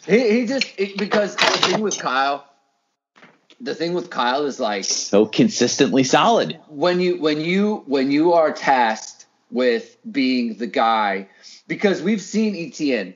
The thing with him is like you break that tackle, and it's like you get him in the open field and you make that tackle, and it's like we missed the tackle. Like, okay, perfect example. Kyron's first play, the touchdown, right? Kyle makes that tackle, and their guy didn't make it, and it's a touchdown. And that's the difference. That's the difference because that's making a play too. And Kyle was put in a position to where it's like you're the guy who's got to be making that one tackle at the end. You're the guy who can't miss. And he never missed. He did it in the game. ATN had a gain of, I believe it was 9, and Kyle hit him with the shoestring, and it was like Tirico said it. He's like, he's gone if he gets past Kyle Hamilton. Yeah. And that's like that's a big role. Now, I mean, look, JOK, I mean, beyond recovering the fumble, like this is 9 tackles, 2.5 tackles for loss, another forced fumble. I mean, it's just what I told you guys during the week, JOK and Kyle, those two guys have to be great. And they were. Know their names. Say their names. And the other thing about Kyron, I can make a case for Kyron because not just the running, but the pass blocking. I mean, sublime. Yes, sublime. So fucking good. Sublime. Every freaking time he's just sticking his head in there. He got hit. I mean, he took 23 carries and he got hit so many times where he's just standing there and taking it. I feel like I owe a personal apology to Autry Denson. I really do. What? I mean, your boy Ches Malusi was there. Yeah, he was. He didn't do shit. Look, I was very vocal for a long time about what he did on the recruiting trail, and you're going off of those base results, right? And what elite players are, and Notre Dame just wasn't getting them, and blah blah blah blah blah blah blah. And Kyron Williams was a guy that Carter Carls liked him a lot, loved him. But he was kind of like, what the hell, it didn't make sense. There's bigger fish out there, right? And then last year, the whole Louisville game thing and then disappearing. What he's done this season is just one of the bigger surprise. I don't know if it feels like this is an even bigger surprise than Josh Adams, like in his freshman year. You know what I mean? I did not see this coming at all. And I really didn't think, I don't even know if we were asked, I didn't think that he was going to be the man until we didn't have a spring ball really to evaluate. We didn't really have anything from fall practice, but to see, just to see what he's been doing for this team and week in and week out and just constantly 100-yard games, 120-yard games. It's been absolutely amazing. And speaking of that, one of the names that just popped in my head and it has nothing to do with running backs, but I'm pretty sure there was a bunch of people out there that thought we absolutely had to have Jordan Johnson on the field tonight to win this game, like some deep threat. And Brian Kelly, man, just keeps getting away with not making fans happy. It's funny as shit. I mean, some of these guys on this team are a not making fans happy bunch of players. Avery Davis, Javon McKinley, Kyron Williams. Ben Skoranek, 4 for 33. Ben Skoranek. Yeah, and here we are. Tommy Tremble, even when we were recruiting, a lot of people liked him. He's a 3-star guy. He kind of gets overlooked. These guys are the reason why Notre Dame just beat the number 1 team in the nation. How about Dalen Hayes coming out in the last 2-3 weeks? Oh, yeah. Dalen Hayes has found a Dalen Hayes was like 3 weeks ago, I would have said Dalen Hayes was like the biggest freaking disappointment because he's just like. Well, and we questioned that last week. We wondered, it was Georgia Tech. Look what he was going up against. Yeah, 2 sacks. Is he going to be able to like keep this going? Neither Brendan and I thought that at that level, like absolutely on that level tonight. But the last drive, he was such a monster. I mean, Foskey had a whole series where he was just Foskey like all over it. Yeah, and Shane Simon, we mentioned before. Ade was huge too, and the defensive line had a great day. Because a lot of the time the defensive line was only rushing 4. That was the other part about it. And I had a hell of a time. They were able to get away with rushing. Oh my 4. God! When was it MTA that jumped off sides on 4th and 1? It was like when we were tail spinning. You know what? That was a win because that play would have went for a touchdown. If MTA didn't jump off sides on that play, it would have been a walk-in touchdown. Oh, walk-in! Because did you see the he threw because Uiagalelei threw the touchdown essentially, right? Like he threw. I think it was Amari Rodgers who I thought Bracey just gave up because he knew that the play was dead, but that's possible. But yeah. Either way, speaking of Bracey, Greg, I want you to talk about this. All this good stuff tonight. And still, though, man, the corners looked a little ragged at times. Now, look, Amari Rodgers, fucking incredible. And Powell, holy shit. Not just his speed, but his size and the strength. I mean, like, carrying Kyle Hamilton. Like, the guy, I mean, that's a player right there. And it's like, why isn't he talked about more? You know, why isn't Cordell Powell talking? He had 6 catches for 161 yards and a touchdown. But the corners the secondary had a hell of a time. Were you seeing more? And it's so hard when you're not seeing it full focus. Yeah. But were you getting a feeling it was more scheme or more player technique that was? Because I had noticed a lot of open holes in the zone, and like seeing a guy taking away the sideline, like how does Amari Rodgers get so fucking wide open? Why isn't there a guy on him? And they shifted him to the middle of the field, by taking away that outside edge there. I don't know if they was expecting safety help right there or what it was, but I couldn't quite get, especially with all the emotions going on, I couldn't quite focus on what was going on. Was it players, or do you felt like the scheme was just they're just beating the zone? Like it was just because DJ has this rocket arm and can put it anywhere. Well, the touchdown was a technique problem. So the 2 safeties, they were both I don't want to say it's kind of a term we used to use. So we were thundering the run. So basically, like, the safeties are responsible for run stuff, it looks like, right? And so when they go play action or whatever it is, the safeties, they just kind of chill. They don't take back half. So the corners, like, they're kind of on an island by themselves. The guy just runs a straight route. And I don't know if Bracey he kind of lost focus for a second. He didn't turn his hips. And then when he doesn't turn his hips, then he doesn't do a speed turn to kind of like get on top of the top shoulder. He just kind of he tries to turn again, and he's like way behind. And if he had speed turn, because it actually wasn't that great of a throw, he had to wait. But since his technique was bad, he was kind of catching up. Then he was off balance, and then he got overpowered in the end zone. McLeod was kind of the same thing, where they threw the deep ball, and then he's kind of catching up. But he's not focused. When you have to focus on the receiver when you're chasing, when they start to throttle down, then that's when you can look, because okay, the throw is short. I don't have to chase anymore. I can lurk and turn. And he's just getting he was just totally lost. And it's a technique thing. I didn't, on the McLeod one, I don't know where the safeties were specifically, but I mean, they've kind of struggled with it all year. They haven't done that great against the deep ball. They only gave up the 1 touchdown, but it's probably going to be a problem again when we play like North Carolina or something like that. Or, next week Phil likes to throw it deep. So. Okay. Go ahead, Josh. No, we're caught up in all the emotion and all the greatness and awesomeness, but there were still some issues out there on the field because Notre Dame still has to play some teams that throw the ball. North Carolina is one of those teams. Even BC next week, they have some weapons in the past game. So I just want to make sure we don't get look, this is, I don't want to sound like Brian Kelly, but this isn't the end all tonight.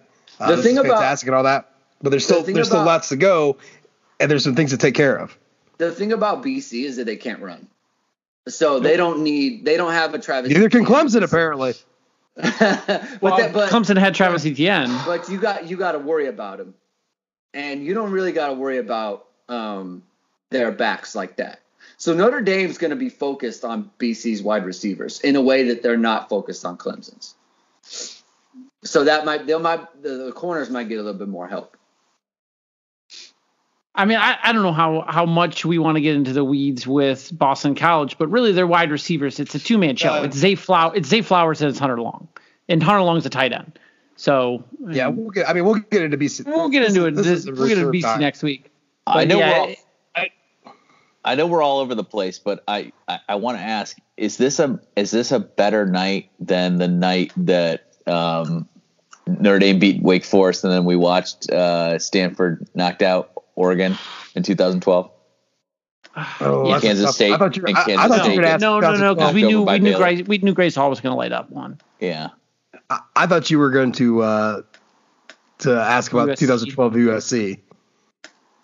Or 2018 USC. You know what? Here's what I'm going to say. I was at the Wake game.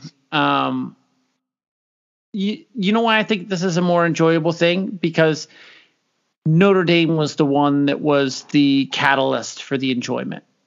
So it was watching other teams do things, or it was Notre Dame. The two USC undefeated games, right, 2012 and 2018, neither one of those USC games were enjoyable in the least. Like, the whole game, I was just frustrated and upset. Yeah. This football game, the euphoria that came from winning it in the fashion that they did, I've never experienced anything like that as a Notre Dame fan. Greg, you got a feeling? Greg, as somebody who's a fan of a team that's won multiple teams that have won titles in the last few months, where does this one stack up? I was going to say, are you buying this whole 1988 deja vu thing? I'm ready. I'm ready to 3-0 Indiana. Here's why I think it's better.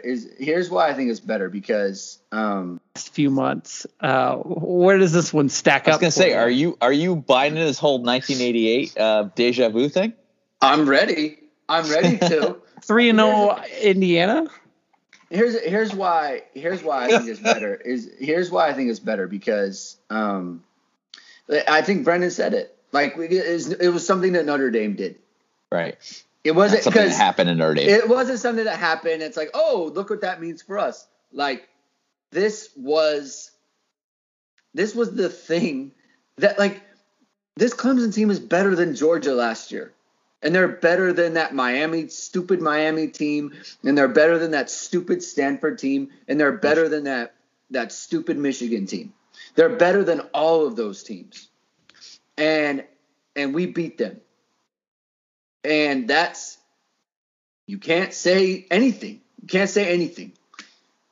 Even the Trevor Lawrence thing. Like, their quarterback threw for 400 yards. Like, what? Like you know how people talk about, like the Jordan game, the flu game? So look how great he played. It's like, well, would he have played better? Like, he scored, 30-something points and whatever. Like, would he have played better if he was not sick? Like, you only play – the players play as well as they can. Like, Trevor Lawrence, if he threw for 400 some odd yards, would anyone have been surprised? No, of course not. Because that's Trevor Lawrence. The guy played the way a top quarterback plays. And it's not like they can play another position. So it's just like you can't take it away. You can't say anything. You can't. This was the one thing that Notre Dame has had to do that they haven't been able to do since 1993. Like people talk, the bowl game. Notre Dame hasn't won a New Year's Six bowl game. They just beat the number one team in the nation. You can't take that away. There's no going away from it. That's why this is better. There's no caveats. That Oklahoma team we beat in 2012, they had already lost the game. Yeah, Notre Dame went in and people were predicting 17-point loss that night. this is huge. I mean, I'm old enough, at 42 years old to, I saw the big ones. I saw the 88 Miami game, saw the 93, Florida State game, saw the 05 USC game, and that was a fucking loss. I've seen the big games. And this was, I've seen them all. That time, count them from 87 on up. I've seen them all. This was pretty damn incredible. And honest to God, I don't know if it was because of my attitude all week long of like blocking everybody out. Like I was just done hearing what people had to say about it. But it didn't really start hitting me until that third quarter, like how big this really was and how, to me, like how this game affected me, made me feel about the program. I knew the whole time, I know it's huge. It's number one team in the country, blah, blah, blah. But it's really started hitting that third quarter, and I could feel the emotional swings, inside me, good play, bad play. And but the thing I thought about in that last overtime on those sacks, the first thing I thought about was the 05 USC game. Yeah. You got that sack right there. You created that fourth and whatever, it's in the pass to Dwayne Jarrett. But that was the first thing I thought about after those sacks was like, holy shit, this is the moment. This is the moment. Now, granted, the USC was a whole different monster in itself because of the rivalry and the history and Pete Carroll's fluffy ass and all that. but that's how big this is. And one of the few things that I spoke coherently to my wife during the game and after the game real quick was just how insanely disappointed I am and how sad I am that I wasn't there. That this happened in a COVID world, because this is what I live. This is why I do this shit. I love college football. I fucking love it. And everything about it, the emotions, there's nothing else like it. And being inside Notre Dame Stadium for big moments, and like 2017 USC was one of my favorites. It was just such a huge, incredible night, and it was like fun the whole time, right? Because you kicked the shit out of them. But just like not being there, not seeing the people that I talk to every day on Twitter, having a drink with them, not being up in that press box, which kind of keeps me somewhat hinged, where I'm unhinged as fuck in my office at home. Not being involved in that moment, not being on that field at the end of the game, not looking the players in the eyes. Some of those guys I know, some of those guys know me. Not looking in their eyes and like seeing what they've accomplished. Like so many of those little things, they all add up. They all add up into this huge ball of holy shit. I mean, you can't even describe it. And I'm not doing any of it even justice of how it makes me feel and how it makes the students feel and how it makes those players feel and the coaches feel. It's just amazing. And for this all to happen in a COVID era world where you got the crowd was great tonight for what there was, but just imagine. I shouldn't have allowed myself to, but I just imagine like what that would have been like with a full house, the full entree of things, the game day there, all that stuff. Like how much was, but the win isn't lacking because of it, which is so incredible. But just thinking about all the extra stuff that was there, it's like, man, I like this would have been the game where I would have gone out and just sat down next to Moose and cracked open a few. Like 1:30 a.m. That's where I would have been at. Come get me, Kip. Nobody would have said anything. But this is that kind of big moment. Like that walk back to my car late, where it's quiet, except for like 4 different groups of people who are just drunk off of their ass still in the parking lot, still blasting music and partying after a big win. I mean, it's those kind of things that it makes.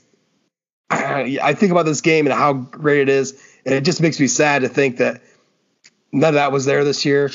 And it also makes me just feel good about this team because it seemed like it didn't matter though for a moment. Like in that moment when we won that game, that last incompletion, which was wild as fuck. I was waiting for 69 at Clemson to grab that thing or whatever and take off for the end zone. It's just, I don't know. It's just, I had to say those things real quick because it's an emotional night, and it is too bad that we didn't get the full scope, but it still never felt like it was lacking, which is awesome and a credit to Notre Dame and to Clemson and all that went on tonight. So one of my questions is, we're all dads. Did anybody actually watch this game with their kids? Because that's one of my regrets is that my kids were in bed before this game even started tonight. I put the kids down at 7:15. So my daughter started her and her best friend started like a baking business, and so oh my god! On Saturdays they're over at my daughter's friend's house because their parents have like 3 kitchens or whatever. So that should be enough. They're making up all the shit. And so my wife just kind of sits around, waits for the phone call. Like, can you come help? So she's gone. So it's just me and the boys, and they're buck wild. I'm in here trying to watch the tail end of some other games, waiting for this game, preparing for what I'm gonna do on the site and all this other stuff. So they're kind of buck wild. So they're running all over the place. And I got dinner made, got some steaks made up for us. We're good to go. And they'll float in here every once in a while. But those two are just like, they're dropping power bombs on each other. They're just, Ryan's 9, Dylan's 5.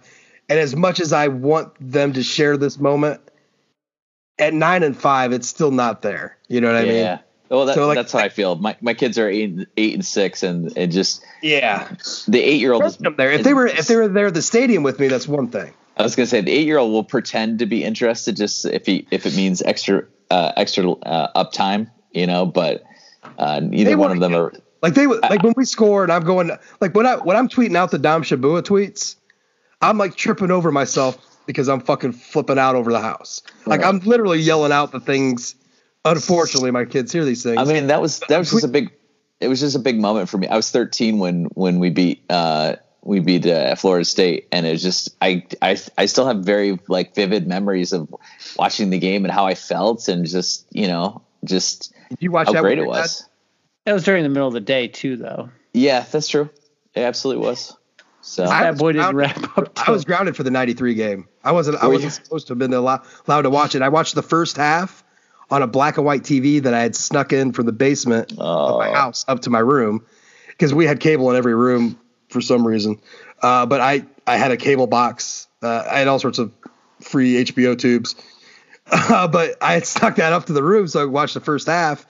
And Dad's down there by himself. And I just kind of finally gradually walked down there. What was I? I was 15, I think, at the time. I can't remember what I did, but I really fucked up hard the week prior. It wasn't allowed to do anything, and that was the big punishment, was not being able to watch that game. And of course, sneaky ass me still watches it. But getting down there to watch that game with my dad, because that's still meaningful to me. The Snow Bowl. I remember that. I have that. That's one of the few things I have hanging up in my office. This picture of that game in '92 is because it wasn't just the game. It was the experience I had watching that game unfold with my dad, the fact that it's a coffee table. That was sort of the point I was making. I think I was making, and maybe poorly just because I've been drinking tonight, was this is a conversion game. This is the kind of game that people they start to believe in Notre Dame in a way that they didn't have anything to hang their hat on. There was nothing to be proud of. The '93 Florida State game is a bit. My brother-in-law is one. He became a Notre Dame fan when Notre Dame beat Florida State. He's a huge Irish fan. And it all boiled down to that game. You're right. This is a conversion game. This takes the young minds, which if 15, 16-year-old was watching football tonight, and they watch this and they don't really have a team, they'll jump onto this. Would you get the youth It's an old ass fan base, but you're right. It's a conversion game. It brings people in, or it changes the minds of those that maybe were closed-minded at Notre Dame as far as just any fans out there. I mean, it's okay to hate teams and just flat out hate them, but at the same time, you have to be able to respect the things that they accomplish. I mean, I fucking hate USC, but during that run they had with Carroll, how could you not respect what they did? It was incredible. I mean, so, not putting Notre Dame into that exact light tonight, but at the same time, just beat the number one team in the country, boys. I mean, what else do you want from them? What else could they have done other than beat the number one team in the country tonight? I don't know. They could have won 24-10 like I predicted.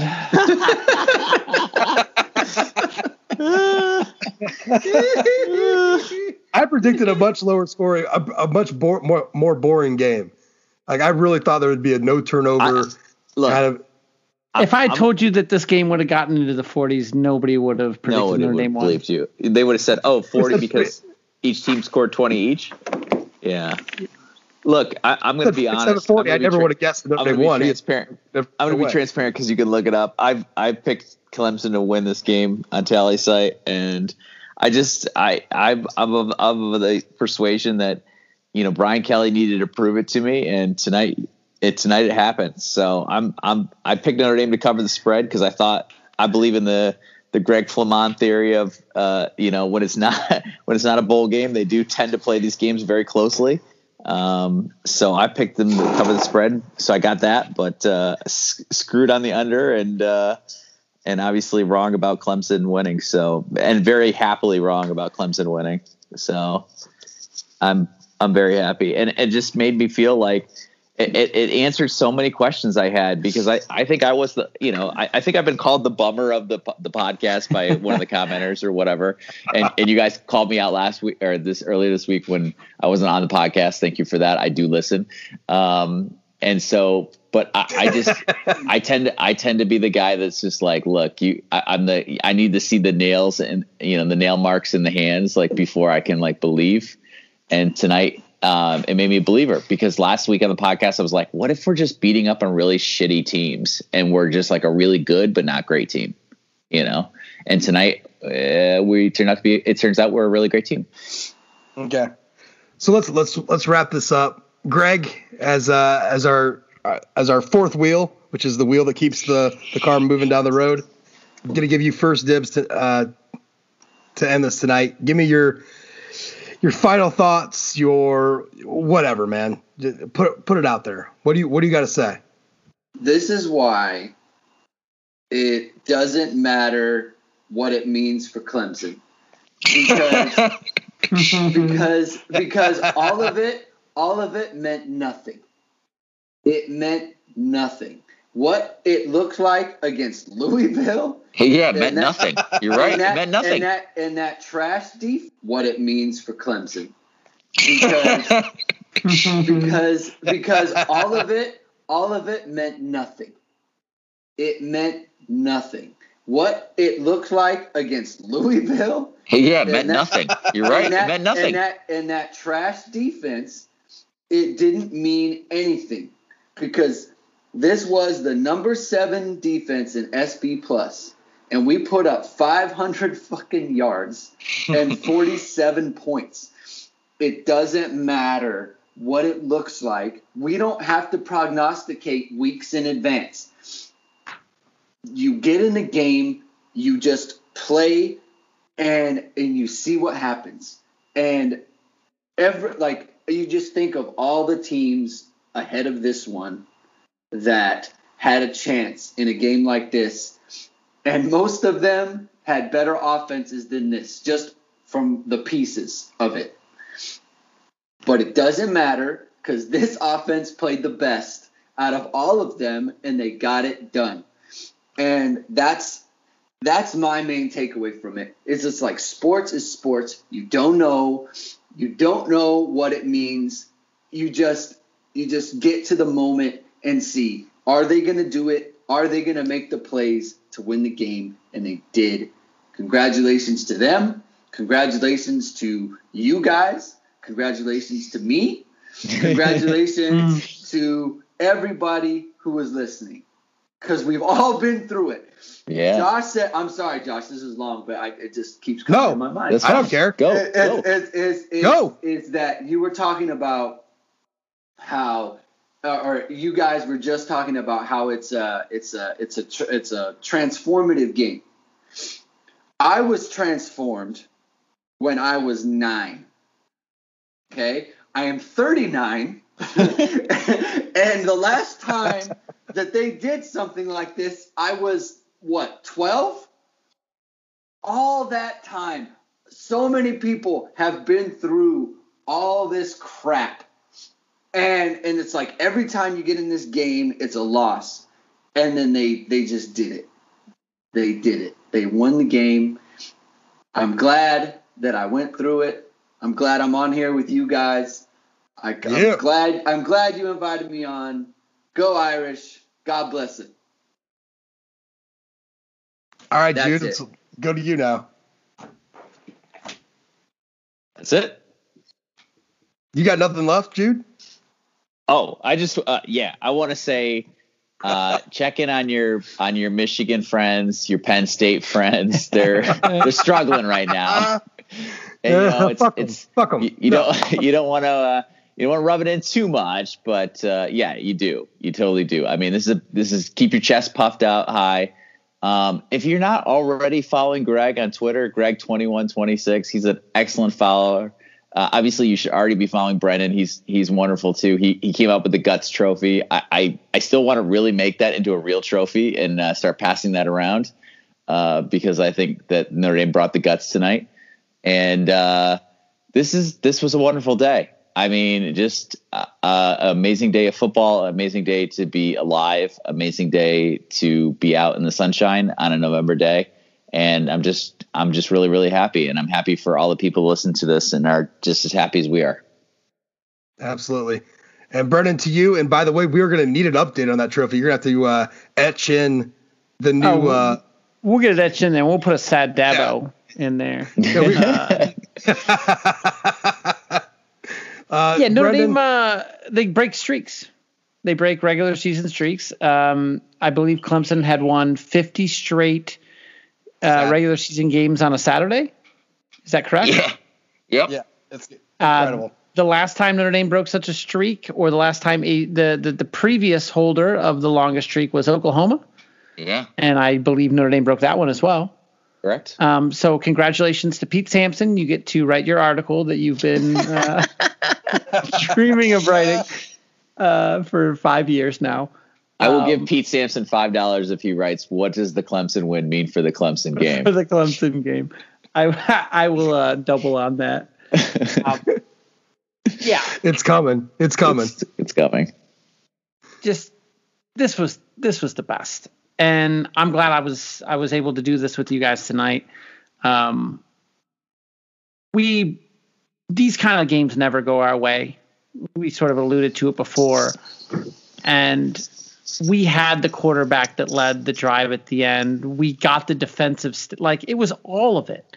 We had the drive at the end to tie the game. We got and I like that we got both sides. We got the drive to tie it and to push it to overtime, but then we also had the defense come up in overtime. So both the offense and the defense had the ability to exercise the demons from all aspects, whether or not it was not being able to finish refs be damned 2014 Florida State, but then also being able to have the offense come through 2015 Clemson to be able to tie the game and to put it into overtime. It's amazing. And I'm glad we were all able to experience this tonight and cherish it. Remember it forever. Go Irish.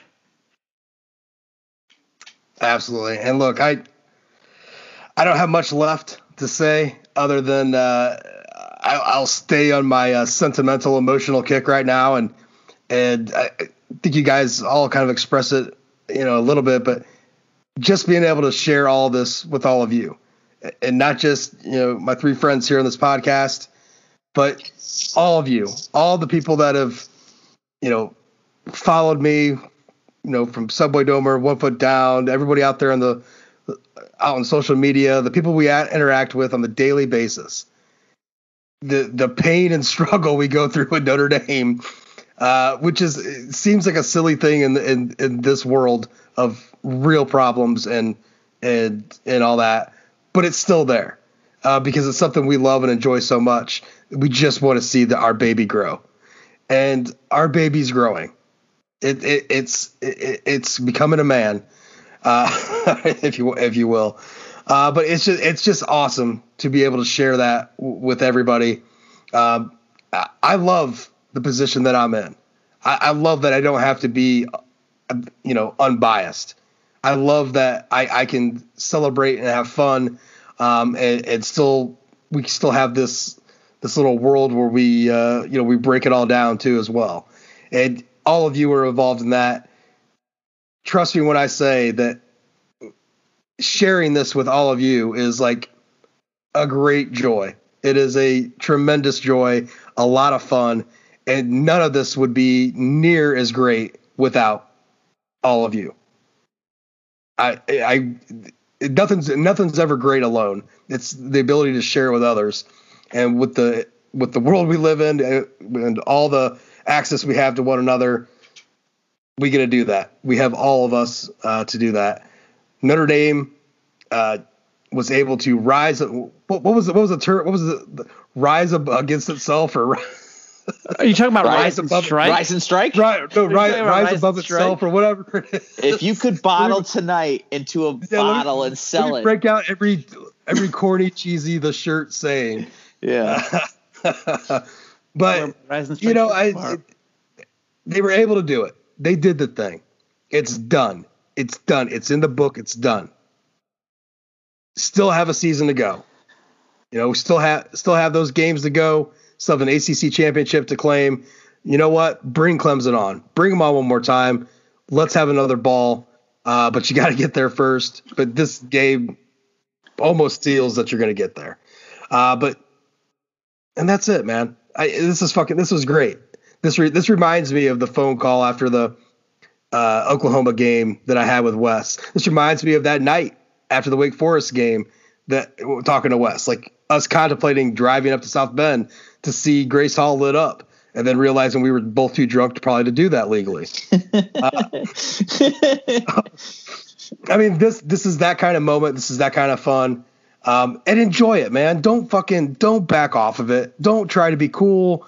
Don't try to play it off or to don't look at the next game and cringe because it's Boston College. Fuck that shit. Witchcraft is not real. All right. It does not happen.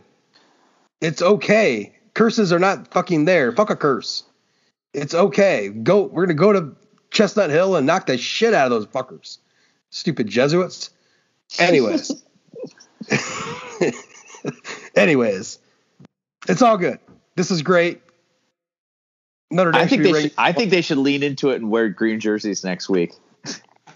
Damn it, Jude. This is why we can't have nice things.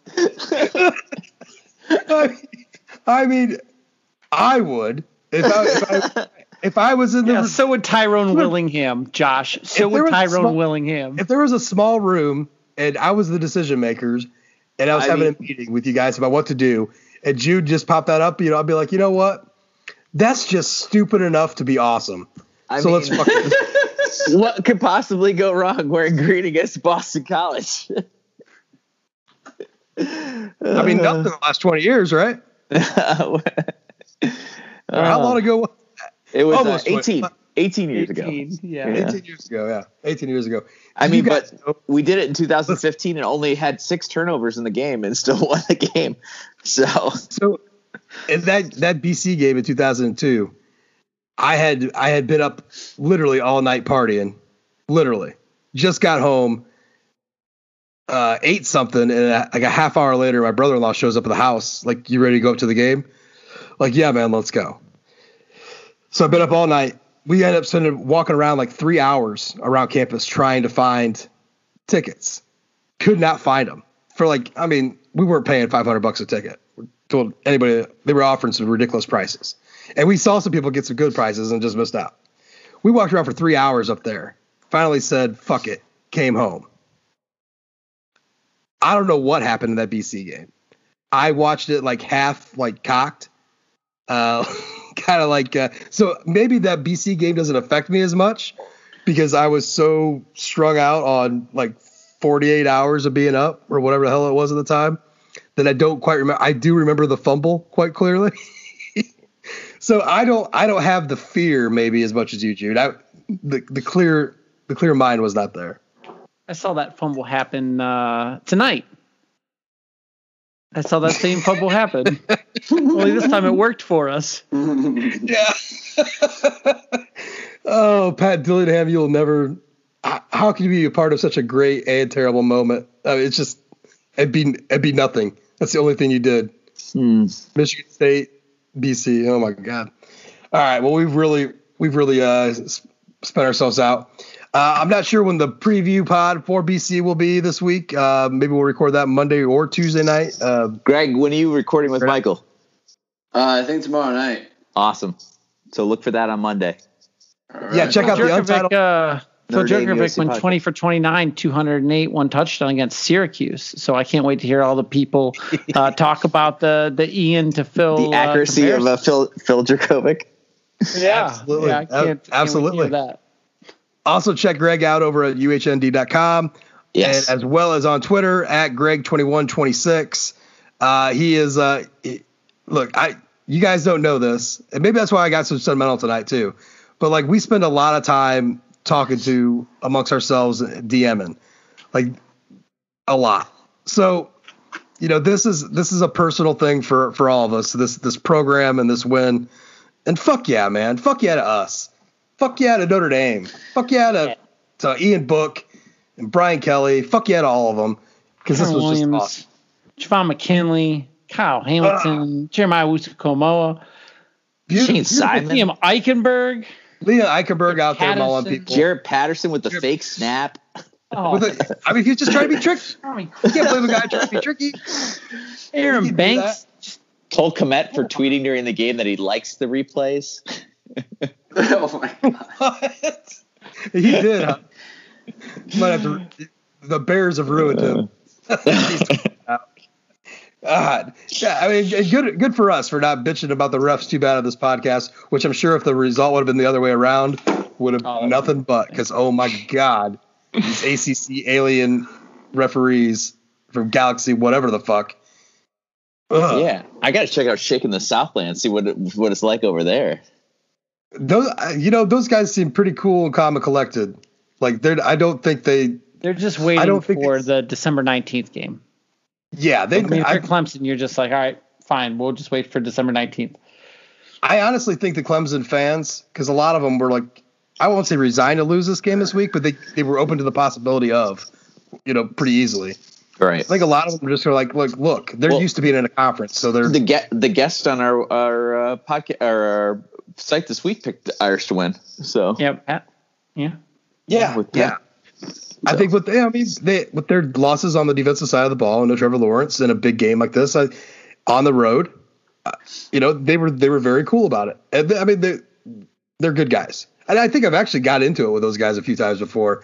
Just little quips here and there on Twitter, no big deal. But it was a fun game. And at one point, I even tweeted at him. I'm like, holy shit, what the hell this game? Because it was crazy. Yeah, and did not expect this. Did not expect this kind of game at all. This is a grace from God. What a hell of a day. And we'll talk to you guys real soon. We're gonna get out of here. So for all that, Notre Dame beat #1 team. Shit yeah, go Irish.